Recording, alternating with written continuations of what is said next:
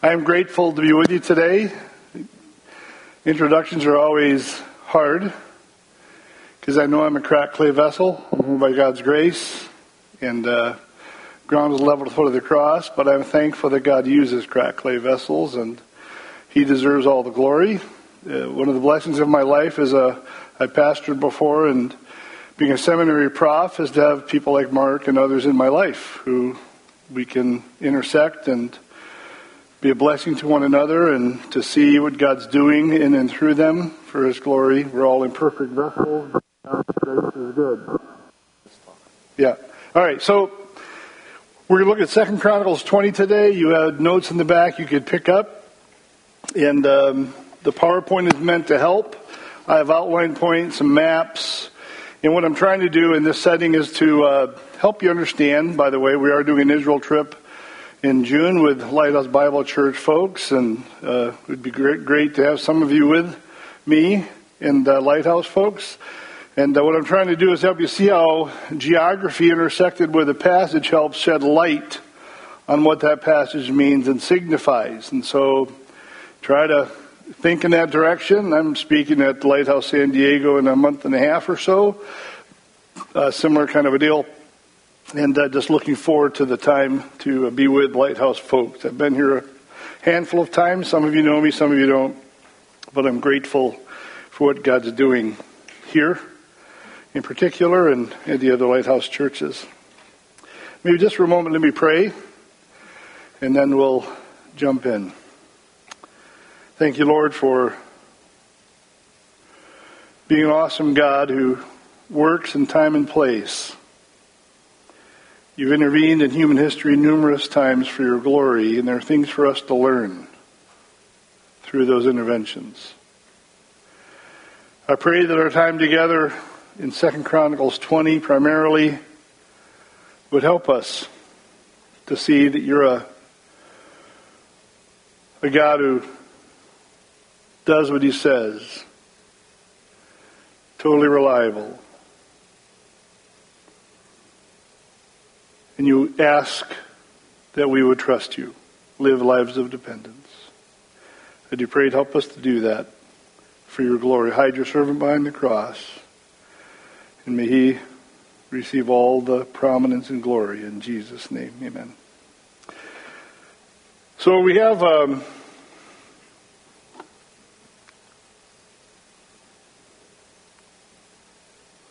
course, there we go. Next slide. There we go.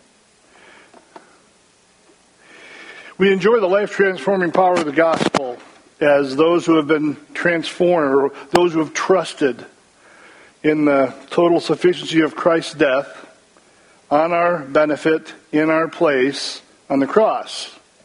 And He did that to provide the basis for the forgiveness of our sins. So many of you here today are here as Christ followers whose lives have been transformed because at one point in time you repented of your sins and you trusted that what God said in His Word was available to you through Christ for your sins and for your eternal destiny. Salvation was available, and you had to trust in Him and His promise. So faith, trust, and dependence are also essential for every realm of our walk with God. In this message, maybe I'll just hit the next slide, okay? So, sure.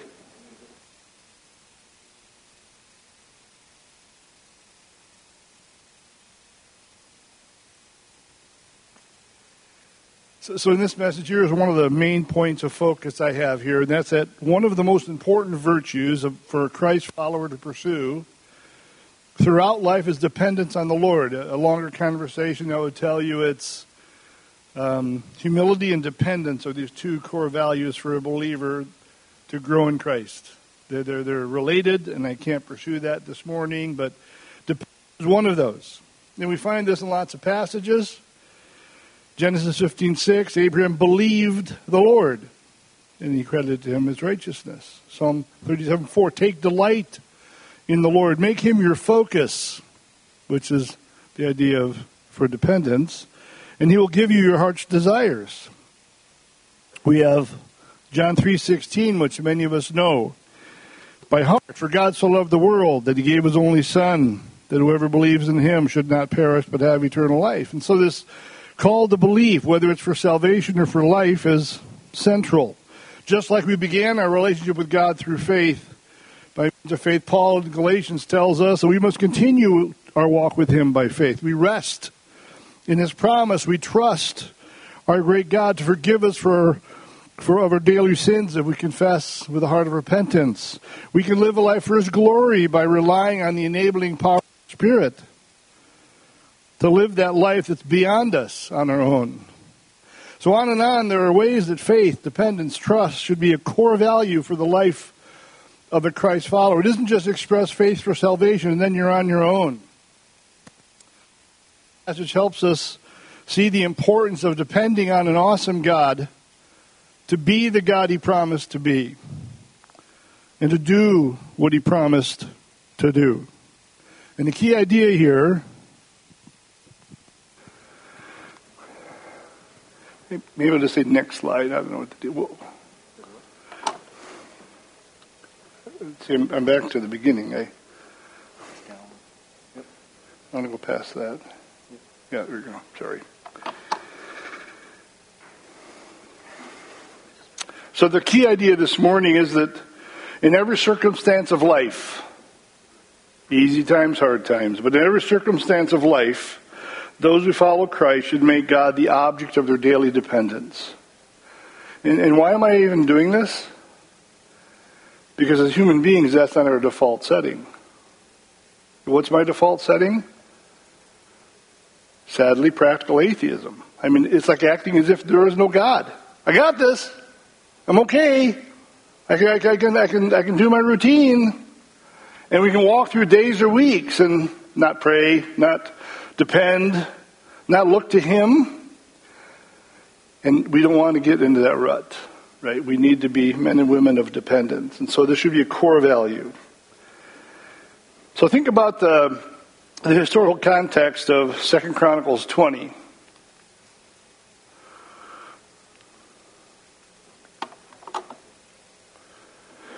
Yeah. Somebody back there, I'll just say next slide, okay? I'm doing something wrong here. Is that okay? Okay. So, historical context of 2 Chronicles 20. Jehoshaphat was a generally good king. However, he made a horrible decision more than once in his reign to ally himself with others who were not good. And he went into an alliance with Ahab, the king of Israel, the northern kingdom. Yeah, that's the husband of Jezebel. Kind of gives you an idea of the bad choice that represented. And he even gave his son Jehoram in marriage to the daughter of Ahab and Jezebel, Athaliah. And there were horrible ramifications of that in a few chapters afterwards. So, shortly before the events of 2 Chronicles 20 and 2 Chronicles 18, Joshua had traveled north to visit Ahab, the picture in the map, and joined Ahab in the battle against the Syrians. So on the right, the number 10 there is Ramoth Gilead. That was a city that had been in Israel's hands after Solomon fell and the country divided. Syria just gobbled that town up in that chaos. And so Ahab, king of the northern kingdom, wants to get that back because it was part of Israel's territory. So this time Jehoshaphat is going up with Ahab. This is the second time Ahab has tried to do this.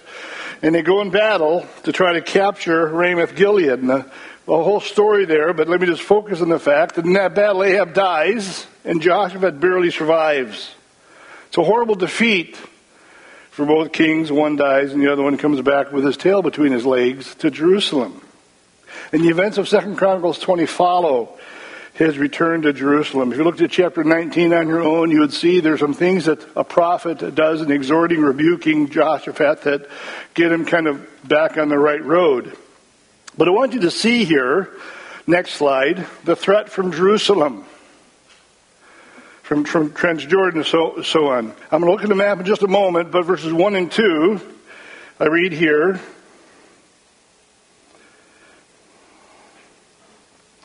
And after this, the events of going after Ramoth Gilead in chapter 19 as well. After this, the Moabites and the Ammonites, and with some of them the Maonites, probably the Edomites, came against Jehoshaphat for battle, but they were sneaky about it. Some men came and told Jehoshaphat, a great multitude is coming against you from Edom, from beyond the sea. And behold, they're in Hazazon Tamar, that is in Gedi. Then Jehoshaphat was afraid and set his face to seek the Lord and proclaimed a fast throughout all Judah. And Judah assembled to seek help from the Lord. From all the cities of Judah, they came to seek the Lord. So En Gedi is about 15, 20 miles from Jerusalem, kind of southeast, right on the shore of the Dead Sea. The Ammonites, the Moabites, and the Maonites, probably the Edomites, are trying to sneak up on the Israelites. They're trying to come through a back door to conquer Jerusalem, to catch Jehoshaphat by surprise. And we'll talk more about their descent, but they're kind of relatives of Israel. The Moabites and the Ammonites through Lot and his daughters, and the Edomites from Esau, the son of Isaac.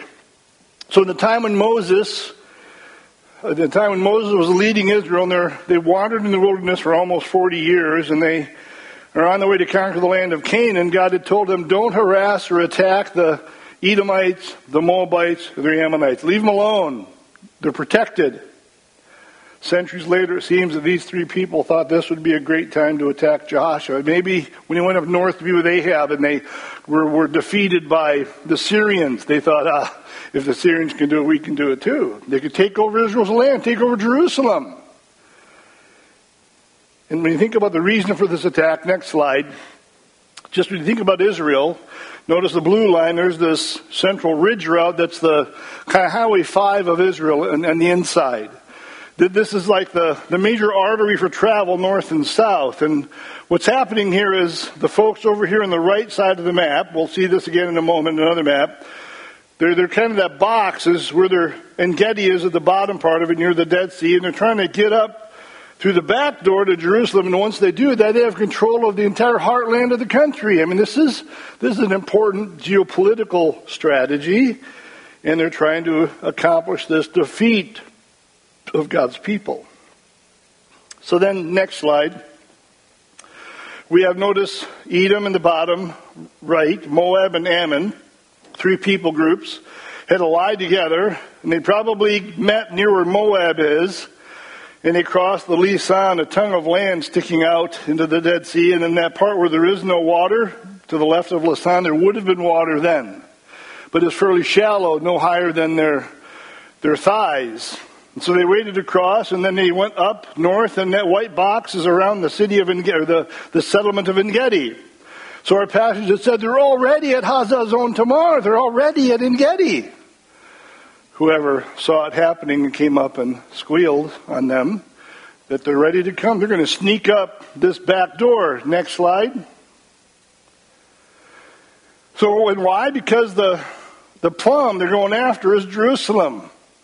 And if they could sneak in from the back door and come and surprise them and in that surprise overtake the city, three combined armies together, then they have control of the heartland. They could expand and they could take over the place.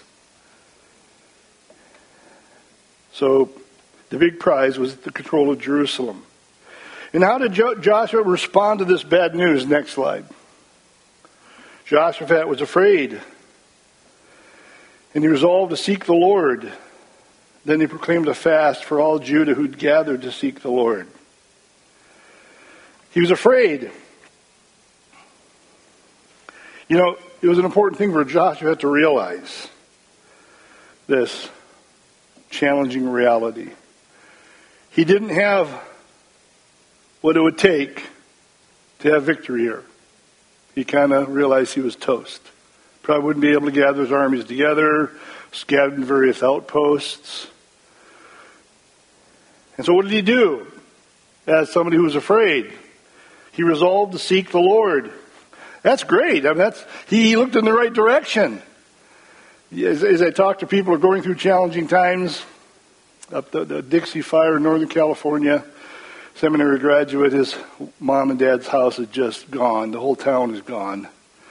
And he's burdened for his parents, and we had an exchange, and I said in various words, look up. rest in a good God who can be someone in whom we could trust even in the direst of circumstances. So he was afraid. He resolved to seek the Lord. He looked up. He realized that looking around was of no value. It wasn't going to solve the problem. He looked up. And then by looking up, it seems to me that Joshua did something that seemed to match, next slide, seemed to match what Solomon expected from God's people. I'm not going to bring this passage across as a reality for us today, but it's communicating a truth related to this passage and has relevance to us. So 2 Chronicles 7:14, the writer there says, "And my people who are called by my name, if they humble themselves, pray, seek my face, and turn from their evil ways," a lot of this Jehoshaphat is doing, "then I will hear from heaven, forgive their sin, and heal their land." Now there was a time when this prayer was in books, said this is the way to enjoy success in life today. I want to make sure we understand that their circumstances are not the same as ours. But Israel is a nation, they're a theocracy living on land set apart by Yahweh, by God for them to possess. They're to pursue lives of covenant loyalty on that land. The Mosaic Law addressed all kinds of land-focused issues. And by giving them that land of promise, God intended that they would, by obeying the Mosaic Law, show each other, as well as the surrounding nations, the surpassing and awesome character of their incomparable God. And on that land, as a nation, with that responsibility as God's chosen people, nation, God promised to honor humility, repentance, and dependence. Humility, repentance, and dependence. So although our circumstances aren't the same as Joshua's day, and I don't want to cause confusion by that, it isn't like this verse comes across carte blanche. Land and nation and all of that are different. But the resonation point is that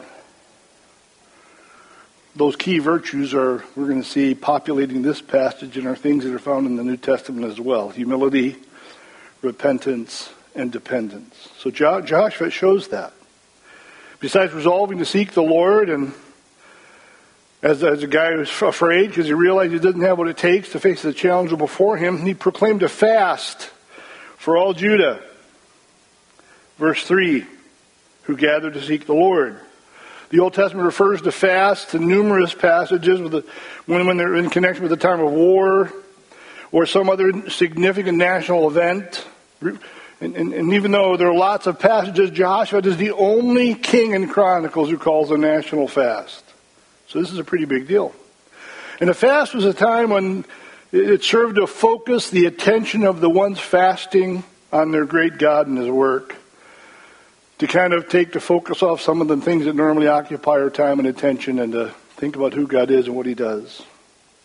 And He's doing this with people from all the cities of Judah in verse 4.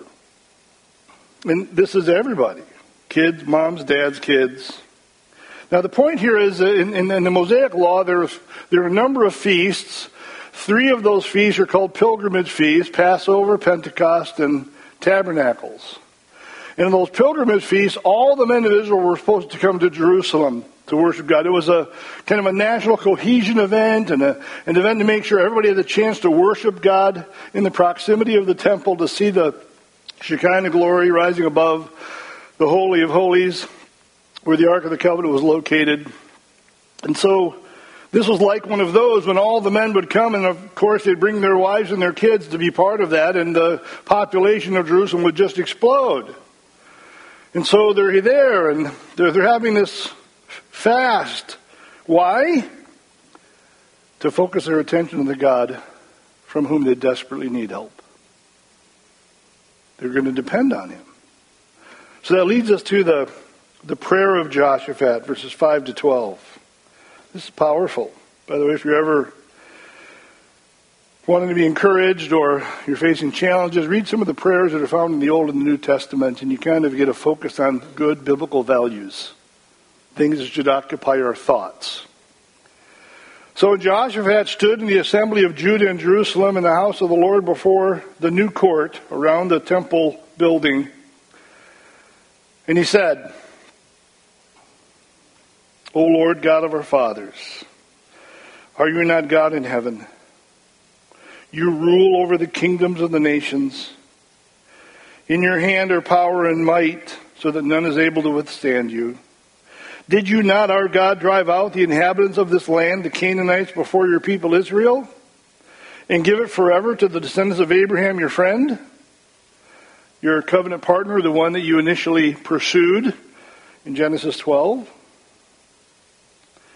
And they have lived, these Israelites have lived in it and have built you in it a sanctuary for your name, the temple, saying, if disaster comes upon us, the sword, judgment, pestilence, or famine, we will stand before this house and before you, for your name is in this house, and cry out to you in our affliction, and you will hear and save.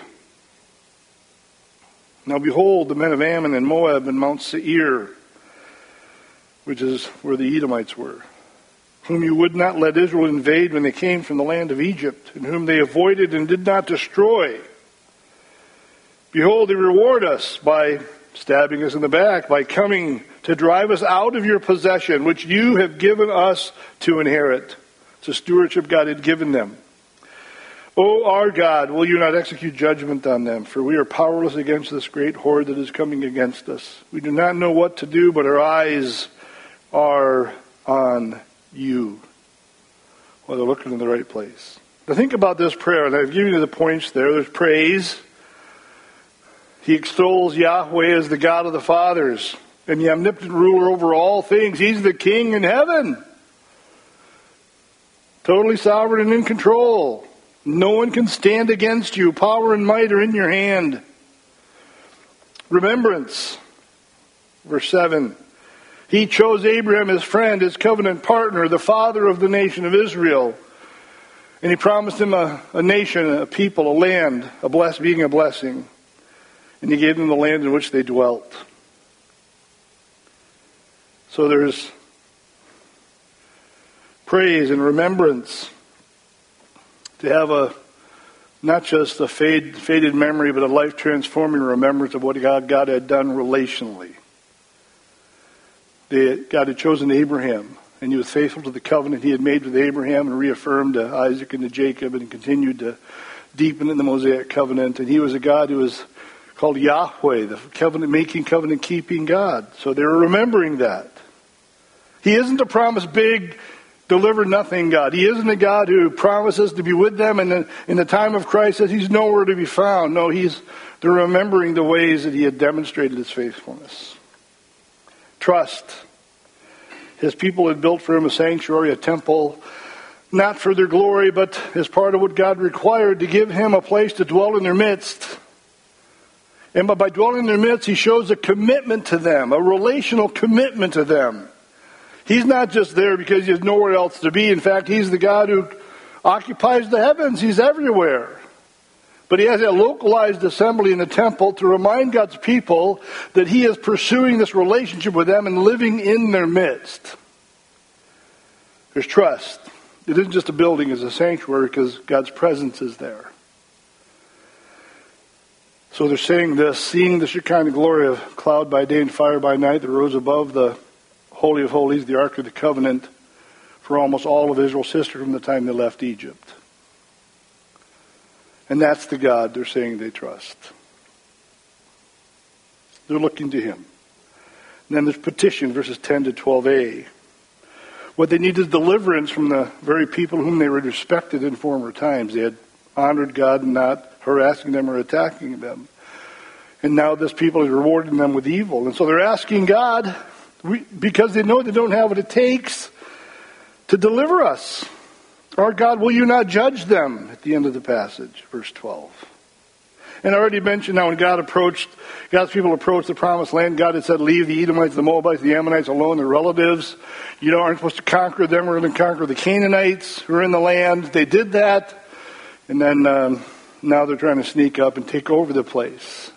And this isn't just real estate. This is a stewardship of land that God gave his people as a nation.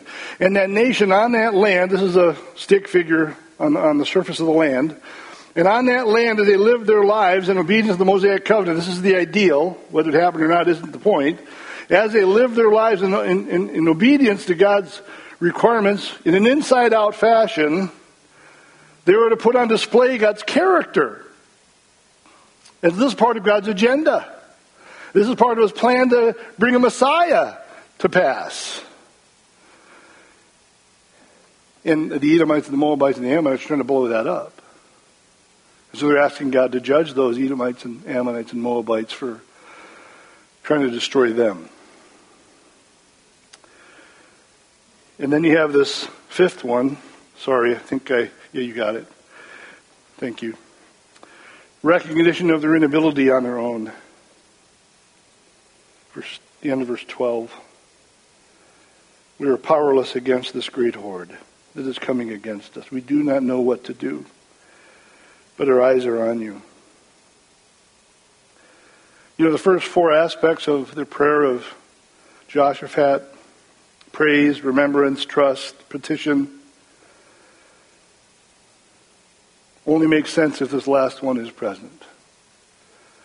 Because we don't do that unless we recognize the awesomeness of our God, who is the ultimate solution to the challenges we face with eternal significance.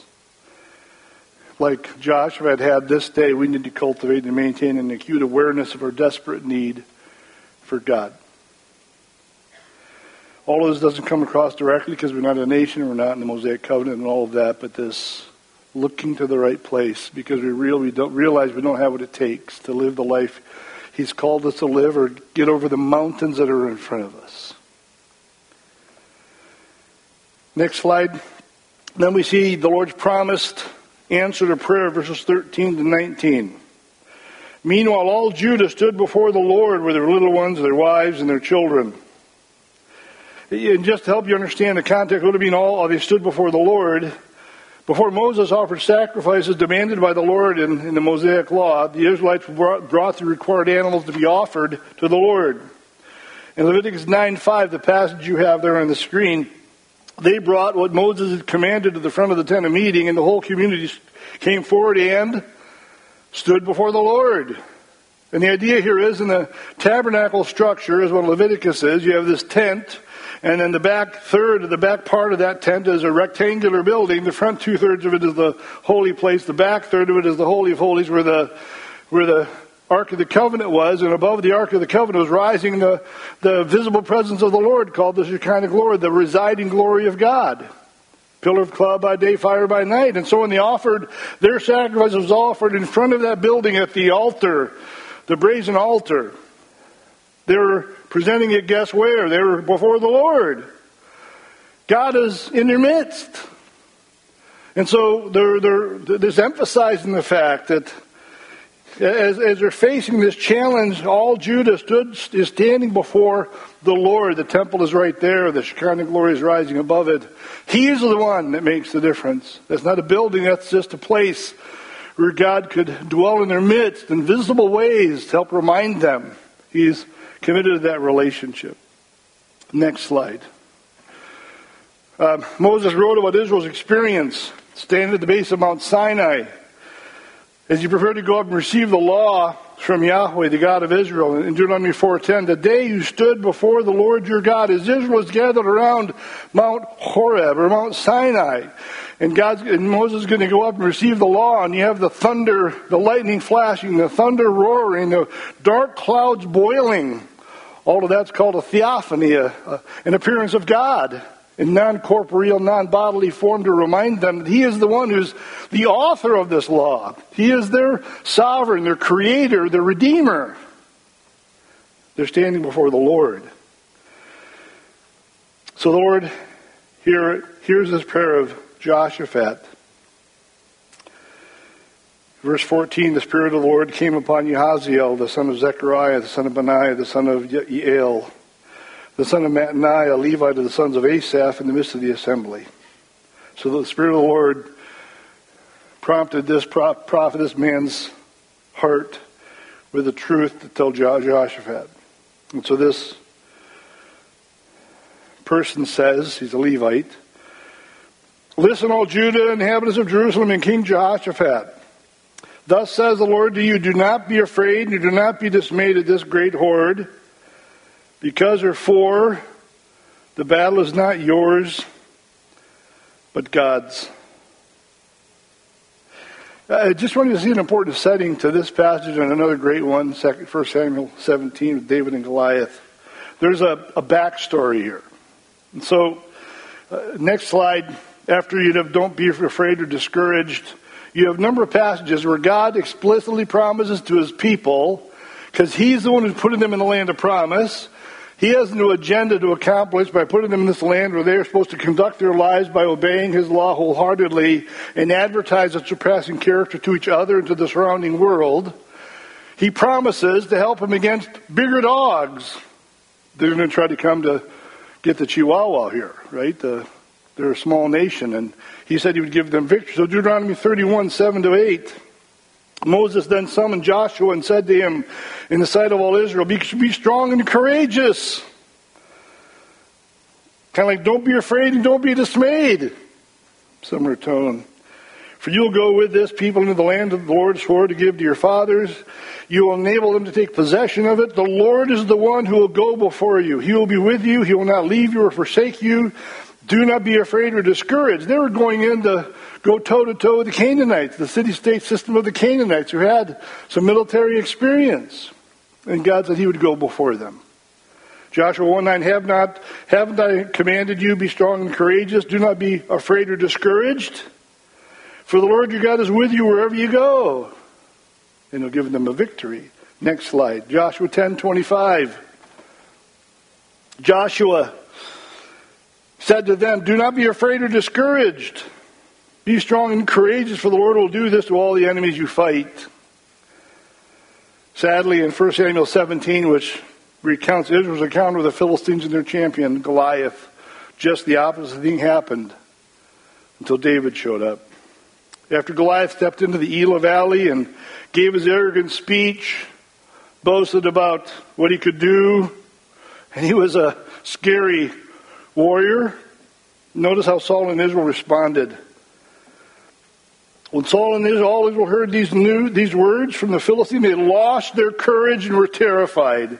Just the opposite of what God is challenging Joshua and others. Don't be afraid. Don't be dismayed. They lost their courage and they were terrified. You know, one of the interesting things in Scripture, especially the Old Testament, when you have this phrase in verse 15, do not be afraid and do not be dismayed at this great horde, there always is this for, because, right after it. He doesn't say, don't be afraid, don't be discouraged, figure it out, you're on your own. Tough it out. We'll see how it goes. No, he reminds them there's something about him that makes it possible to not be discouraged or afraid. Because, quite often as the Lord is with you, the Lord is your God. In this case, he says, for the battle is not yours, but God's. On the one hand, this would have been true always. In any conflict between Israel and their attackers, if they would trust in their awesome God, the battle would be his. Generally, God demanded that the Israelites grab their swords, their bows and arrows, their shields, their weaponry. They would grab their stuff. They would engage the enemy in battle, knowing it was there without hope on their own, trusting that he would fight before them, multiply their efforts. And he did that on several occasions. In the conquest of Canaan, it wasn't like, hey, I'm going to eat grapes and be fanned in my tent and let me know when you're done so I can come and conquer the land. No, they engaged the enemy in battle. That was the normal practice. And God had said, if you trust me, you'll have the victory against a massively greater foe. Asa conquered a countless numbered Egyptian army, and it was God who enabled him. But in this case, there's something unique. He's not asking them to pick up their swords and take their bows and arrows. He wants to glorify himself in a different way. So he says to them, after the battle is not yours but God's, verse 16, tomorrow go down against them. Behold, they will come up by the ascent of Ziz. That's the sneaky backdoor route. I'll show you the map in a moment. You will find them at the end of the valley east of the wilderness of Jeruel. You will not need to fight in this battle. Stand firm, hold your position, and see the salvation of the Lord in your behalf, O Judah and Jerusalem. He wants them to understand the kind of a God he is. He doesn't need their help. He wants it because it's an important part for them to learn that they have a role to play, that he wants to multiply their efforts. He wants them to choose to engage the enemy, and he enables them. He multiplies their efforts. In this case, he's going to do it differently. You will not need to fight in this battle. Stand firm, hold your position, and see the salvation of the Lord in your behalf. O Judah and Jerusalem, do not be afraid and do not be dismayed. Tomorrow go out against them, and the Lord will be with you. So he tells them not to be afraid or discouraged. This seems like an allusion to when Israel crossed the Red Sea. Next slide. Yeah, I'll get that in a minute. In Exodus 14, verses 13 and 14, see if you hear something similar. Moses said to the people, standing in front of the Dead Sea with the Egyptian army behind them, separated only by the Shekinah glory, the visible presence of the Lord. I mean, they were within hearing distance. You could hear those horses stomping, and you could hear the shouts of anger, and the clanking of the swords and the spears. But Moses said to the people, don't be afraid. Stand firm and see the Lord's salvation. He will provide for you today. For the Egyptians you see today, you will never see again. The Lord will fight for you. You must be quiet. And that's exactly what happened when they crossed the Red Sea. Before they were at the other side, God set aside his glory, and they came charging after them, and the Lord dealt the defeating blow by having the waters of the Red Sea pour over that army, destroying them. And notice in verse 17, it begins and ends with this. Up in verse 15, do not be afraid and do not be dismayed. In the end of verse 17, do not be afraid and do not be dismayed. The Lord will be with you. This is a moment of decision for Jehoshaphat and his fellow Israelites. The Lord has told him what he will do. He will give them victory on his own over these attacking enemies. But it's theory at this point. What must Israel decide? It's the same thing we have to do each day in some ways. To wholeheartedly believe that God is the God described in Scripture. He's able to do exactly what he promised, to bring it to pass. To trust him implicitly and totally to do that. And so, how does Jehoshaphat and the Judeans in the southern kingdom respond to what God said? This verses 18 and 19 of the quote on the screen is about this. Then Jehoshaphat bowed with his face to the ground, and all Judah and the inhabitants of Jerusalem fell down before the Lord to worship him. Then the Levites from the sons of the Kohathites and the Korahites stood up to praise the Lord God of Israel, shouting with a loud voice. Bowed down with his face to the ground, fell down before the Lord to worship him, stood up to praise the Lord God of Israel. They were embracing the fact that the God who was is, and the God who did does. They were resting in that truth. Probably slept fairly well that night because they knew God was going to take care of that. And Merrill is a great guy, commentator, who wrote this. Joshua had exercised enormous faith and submission to Yahweh by kneeling down and with all the people prostrating himself in worship before the king of battle, who, though not having yet displayed his power in this instance, he did it years before with another people in another setting.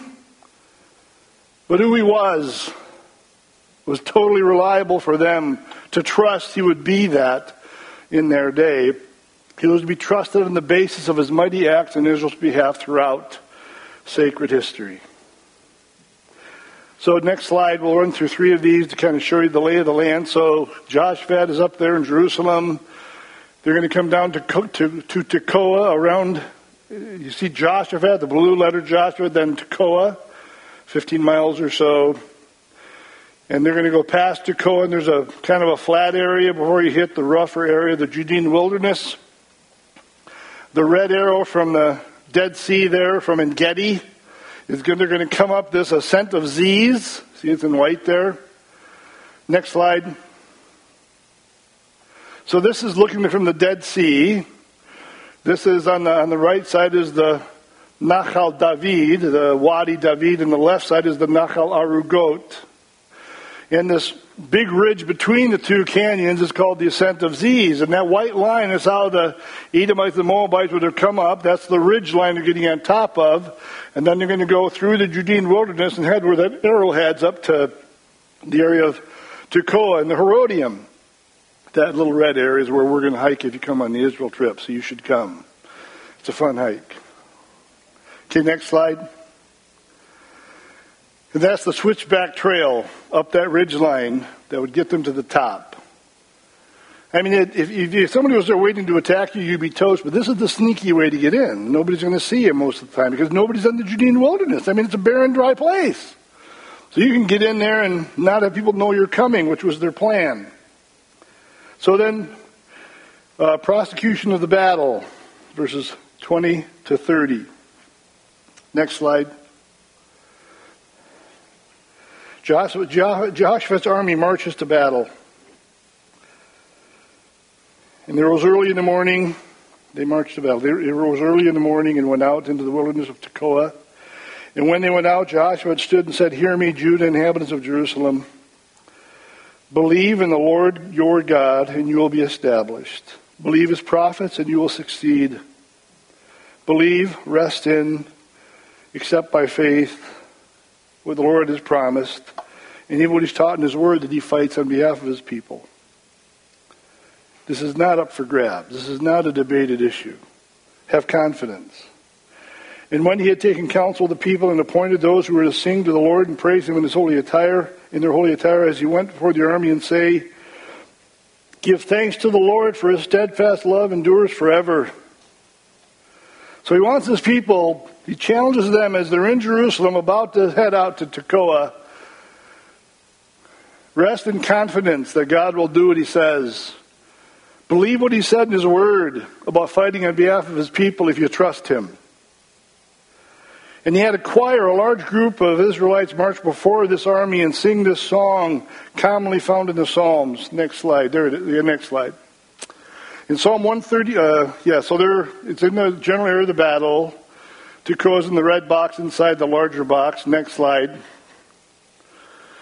Psalm 136:1, I left something out. Give thanks to the Lord, for he is good, for his faithful love endures forever. What that is in 2 Chronicles 20:21, it has give thanks for the Lord, and it doesn't have the for he is good part, but for his faithful love endures forever. And there's a modern folk song that believing Messianic Jews sing that is a great song that says this. I'm not a great voice, but let me sing it for you.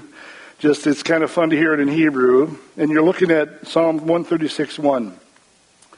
Hodu l'Adonai ki tov, ki la'olam chasdo. Hodu l'Adonai ki tov, ki la'olam chasdo. Hodu, thanks, it's saying, Hodu, Hodu, Hodu, Hodu, Hodu l'Adonai, the Lord, ki tov, because he's good. Hodu, Hodu, Hodu, Hodu, Hodu l'Adonai ki tov. We'll sing it together if you come to Israel with me. So, as they're marching out of Jerusalem, they're going to sing this song. Even not knowing for sure what was going to happen, the human side of the equation, which we all face, right? Something happens, a diagnosis, a challenging circumstance, a loss of a job. We don't know what the end of the story is on the human side of the equation. I understand not knowing. In this case, not knowing the human side didn't change that God's people trusted God to be the God he said he was, the divine side. That God will be good. He'll do what's best. Doesn't always match our script. He can be trusted, though. So that's Joshua's army marches to battle. Letter B. God intervenes for Jehoshaphat in Israel. He does what he promised. Next slide. So this is looking due east. To the left of us is Jerusalem, and this way is Bethlehem, Tekoa. This is a kind of a flat area, and then it gets pretty rough. There where all the arrows point to, that's part of the Judean wilderness. And this kind of flattish area is where this probably was the battleground as they came up the ascent of Ziz, and they came through that rough terrain, through canyons. And when it opened out here, they could spread out as a battle force. And that's where I envision, and many do, that this next set of events takes place. So at the very moment the choir begins singing as they're leaving Jerusalem. I mean, they're not even a half mile down the road, and they're singing this song. At that very moment, the events we're describing, or they're going to describe here, are taking place. That they didn't know about, they didn't see, they saw the results of it at the end of the day. At the very moment the choir begins singing, Hodul Adonai Kitov, God arranged for the decimation of the enemy forces who killed each other. As Joshua and God's people were marching toward this strong attacking force, singing this song, give thanks to the Lord, for he is good, for his mercy, his covenant love, his loyalty endures forever. God was demonstrating his awesome power on behalf of his people. And so it says here, when they began to sing, verse 22, when they began to sing and praise, the Lord set an ambush against the men of Ammon, Moab, and Mount Seir, who had come against Judah. Imagine they're out in that battlefield there. So they were routed. For the men of Ammon and Moab rose against the inhabitants of Mount Seir, devoting themselves to destruction. And when they had made an end of the inhabitants of Seir, they all helped to destroy each other. All that's happening as they're walking, they're unsuspecting. How's God going to do this? Praise God, they had confidence he was. And they're able to see the result of this. And again, in most cases, God promised to multiply the efforts of Israelites taking up their weapons and fighting with the enemy, and God would give them victory that they didn't deserve for their efforts.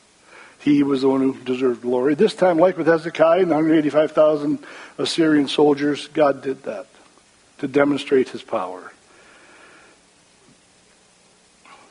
So we read here,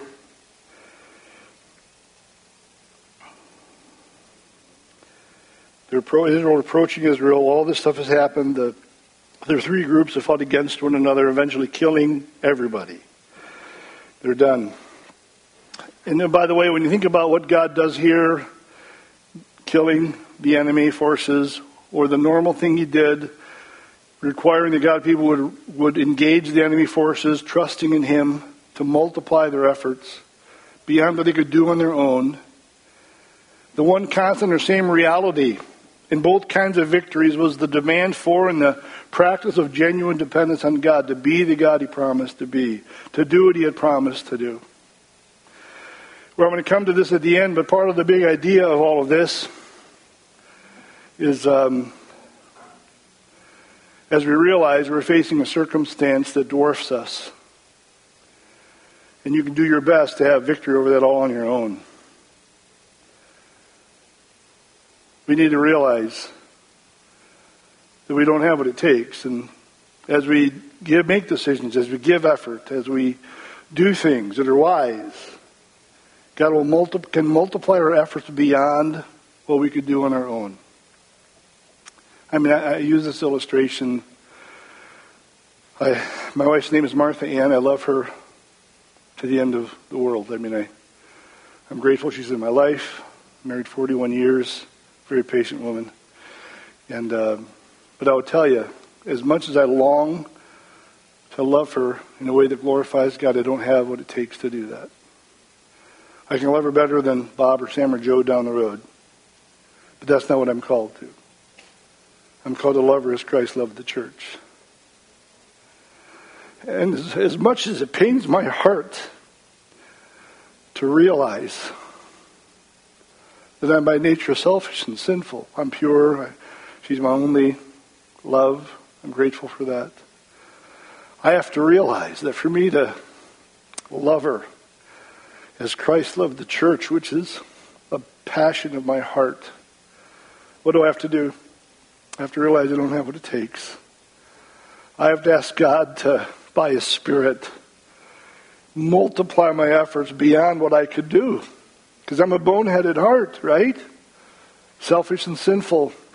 I tell her this. I pray almost every morning and day that God would, with her on the phone, she's in Montana right now, but at home too.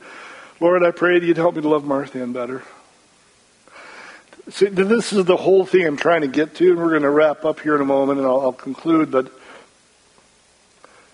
what God longs to do is to have his people depend on him, to not necessarily have the same script they think they'd like to have, but to be able to honor his name in a way that's beyond what they could do on their own.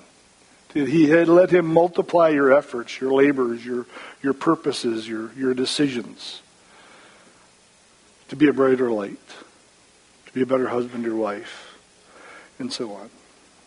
So, letter C, next slide. Joshua's army gathers plunder, verses 24 to 26. When Judah came to the watchtower of the wilderness, the tower that they could see over this valley, they looked toward the horde, and behold, there were dead bodies lying on the ground. None had escaped. And you're thinking you're coming to an army that's going to whomp you, and God took care of that.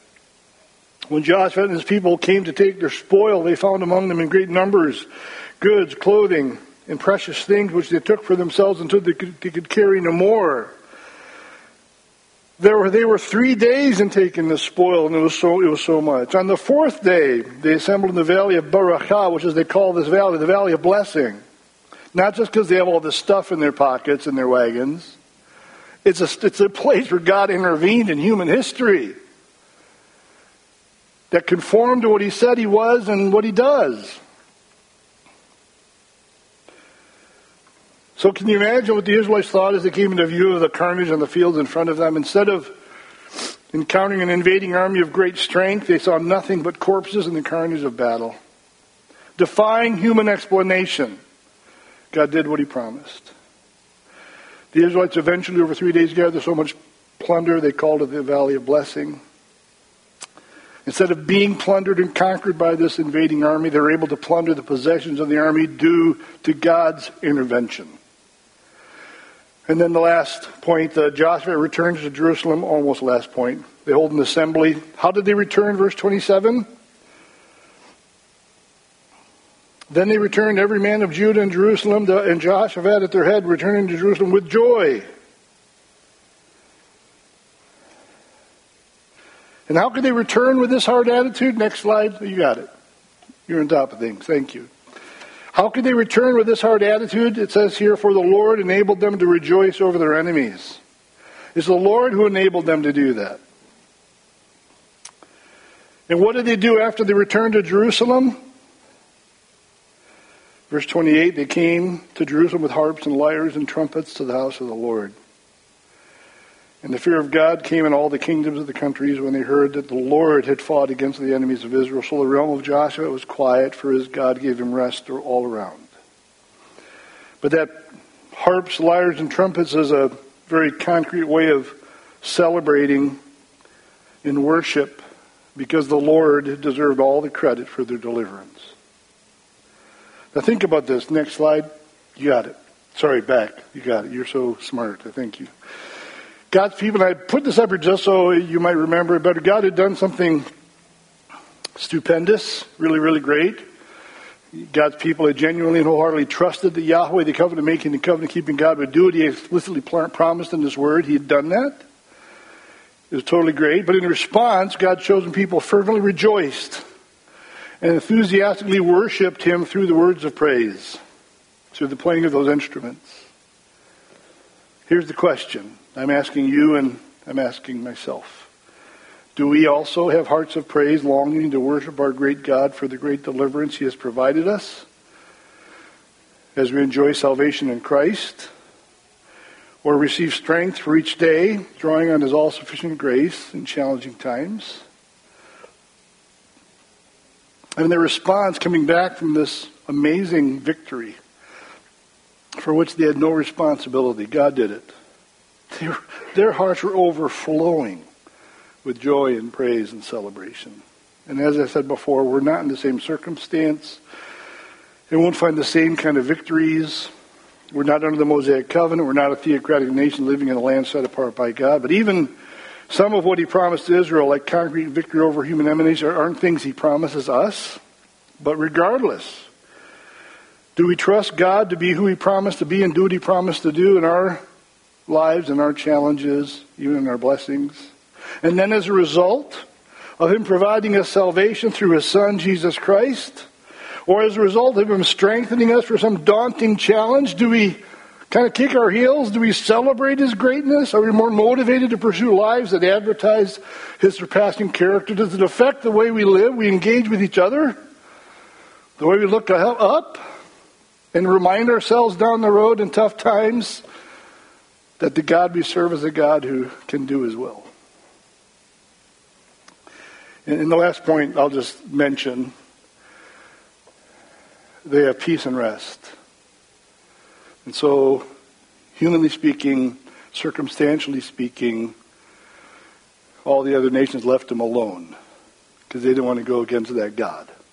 But I think there's something else I want you to understand, because before he gave them rest, end of verse 30, on every side. And this rest is very, very concrete, a concrete reality, no attackers, peaceful circumstances in which to conduct their lives. What about us? We don't have that same kind of rest promised to us. It isn't like, a town council that's opposing some plan of the church to do something. You pray an imprecatory prayer on them and hope that all their houses collapse. God's not going to do that, right? He's not going to remove obstacles just in that same way. He can overrule in circumstances, but this is pretty concrete. I want you to think with me in Christ. Next slide. Next slide. What about us? Freedom from the attack of external enemies is not what we can enjoy in Christ. However, in Christ we can enjoy the rest of salvation. Look forward to the rest of God's presence in heaven. Matthew 11:28-30. Come to me, all you who are weary and burdened, and I will give you rest. And I think this is fundamentally and first a salvation rest. This is a people who are staggering in life all on their own and don't have a clue.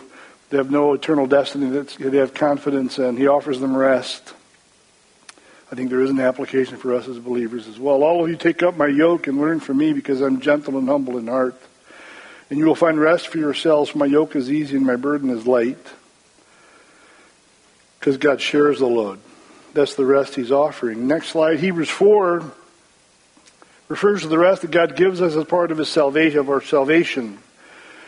And again, there's all kinds of things you could say here, but I'm just going to make a primary point. For if Joshua, and I have it added, in leading Israel to occupy a conquered land, had given them rest from traveling around the wilderness, from, just being in tents, they could have a place where they could set up housekeeping or live.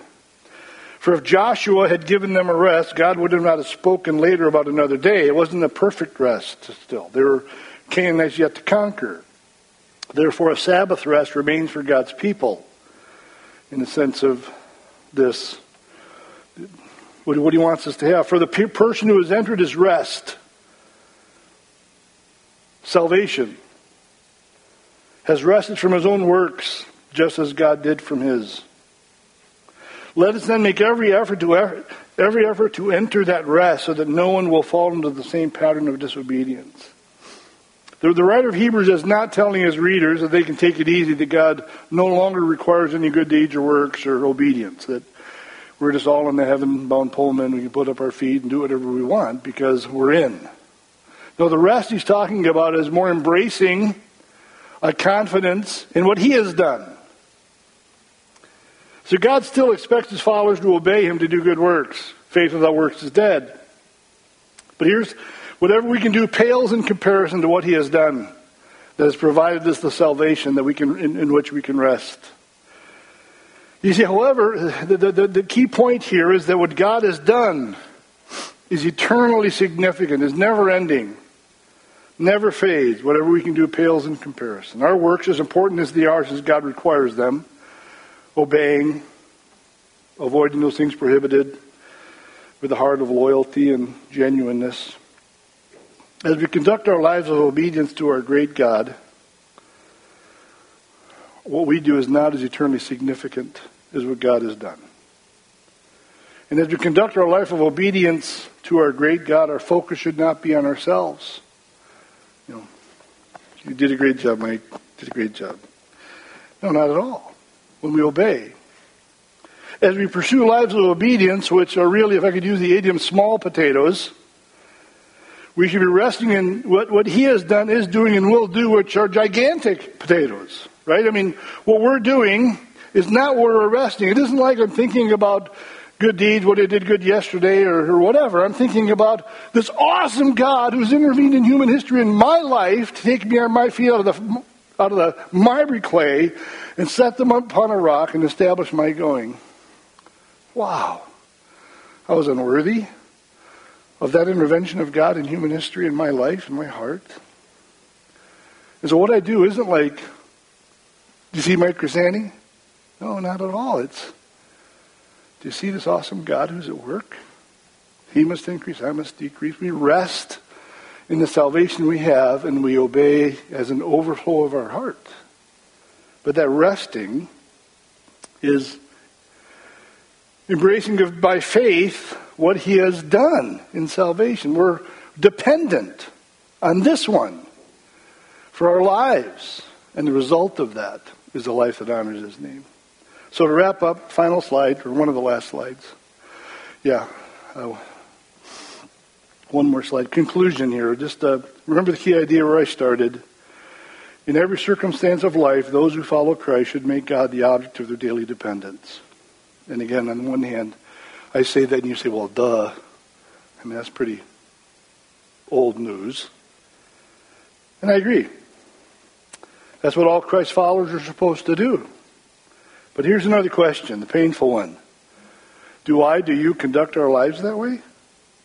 I mean, as I started with, what is your or my default setting as we live life?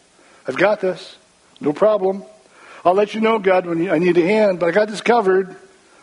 I'm doing great, all on my own. Kind of that practical atheism we have a tendency to. Whether those words are actually part of your thoughts or your actions often say this is the question. The fact that we don't turn to God first, that we don't regularly and fervently pray, that we don't seek God's enablement of a spirit to live the lofty life he set before us, all point to our independent, self-reliant spirit.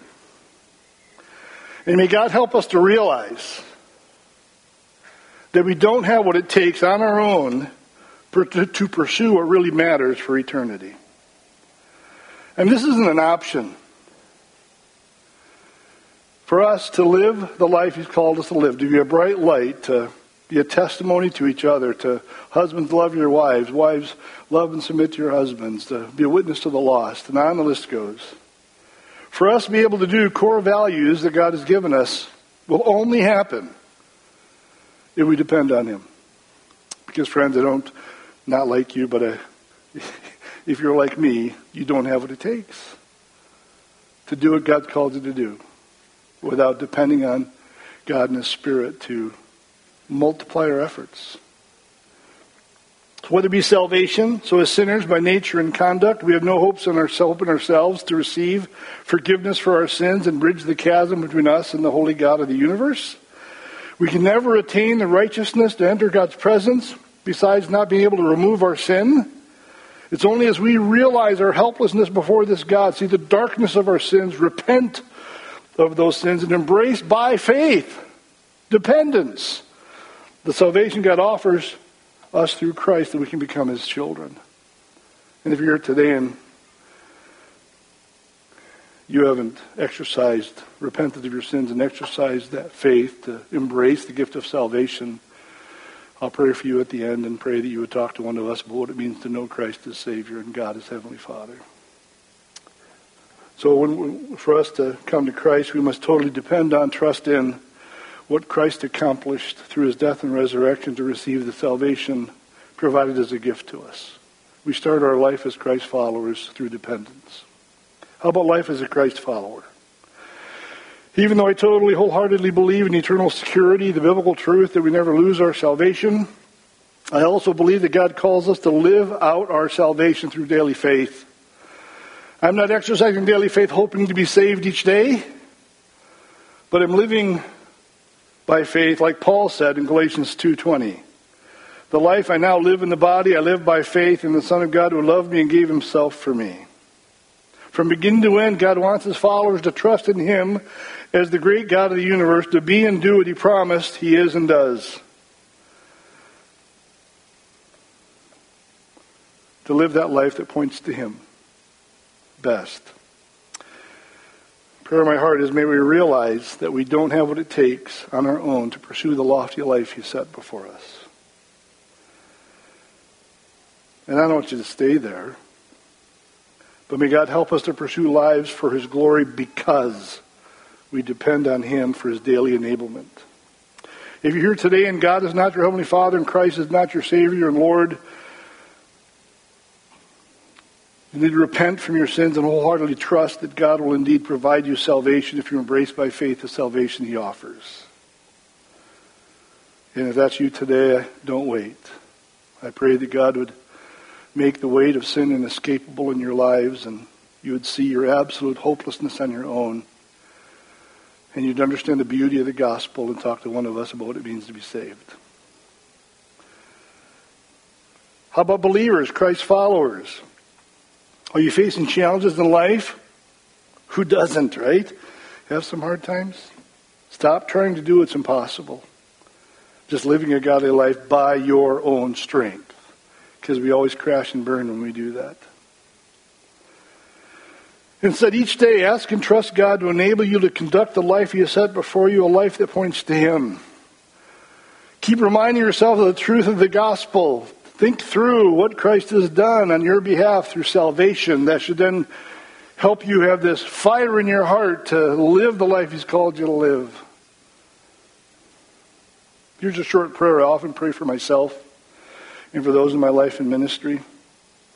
In my closing prayer, I'll start with this and then wrap up my prayer, and it's on the last slide there. And so I just put it there in case you wanted a PDF of it. Mark could give it to you, but I'm going to pray. So I'll leave it up there after I pray if you wanted to write it down. But great and awesome God, I do pray that through the enablement of your Spirit, you would help me and these brethren to be better than we can be on our own. And Lord, I pray that in the same way you'd help us by your Spirit to do what we can't do on our own. All for your great glory.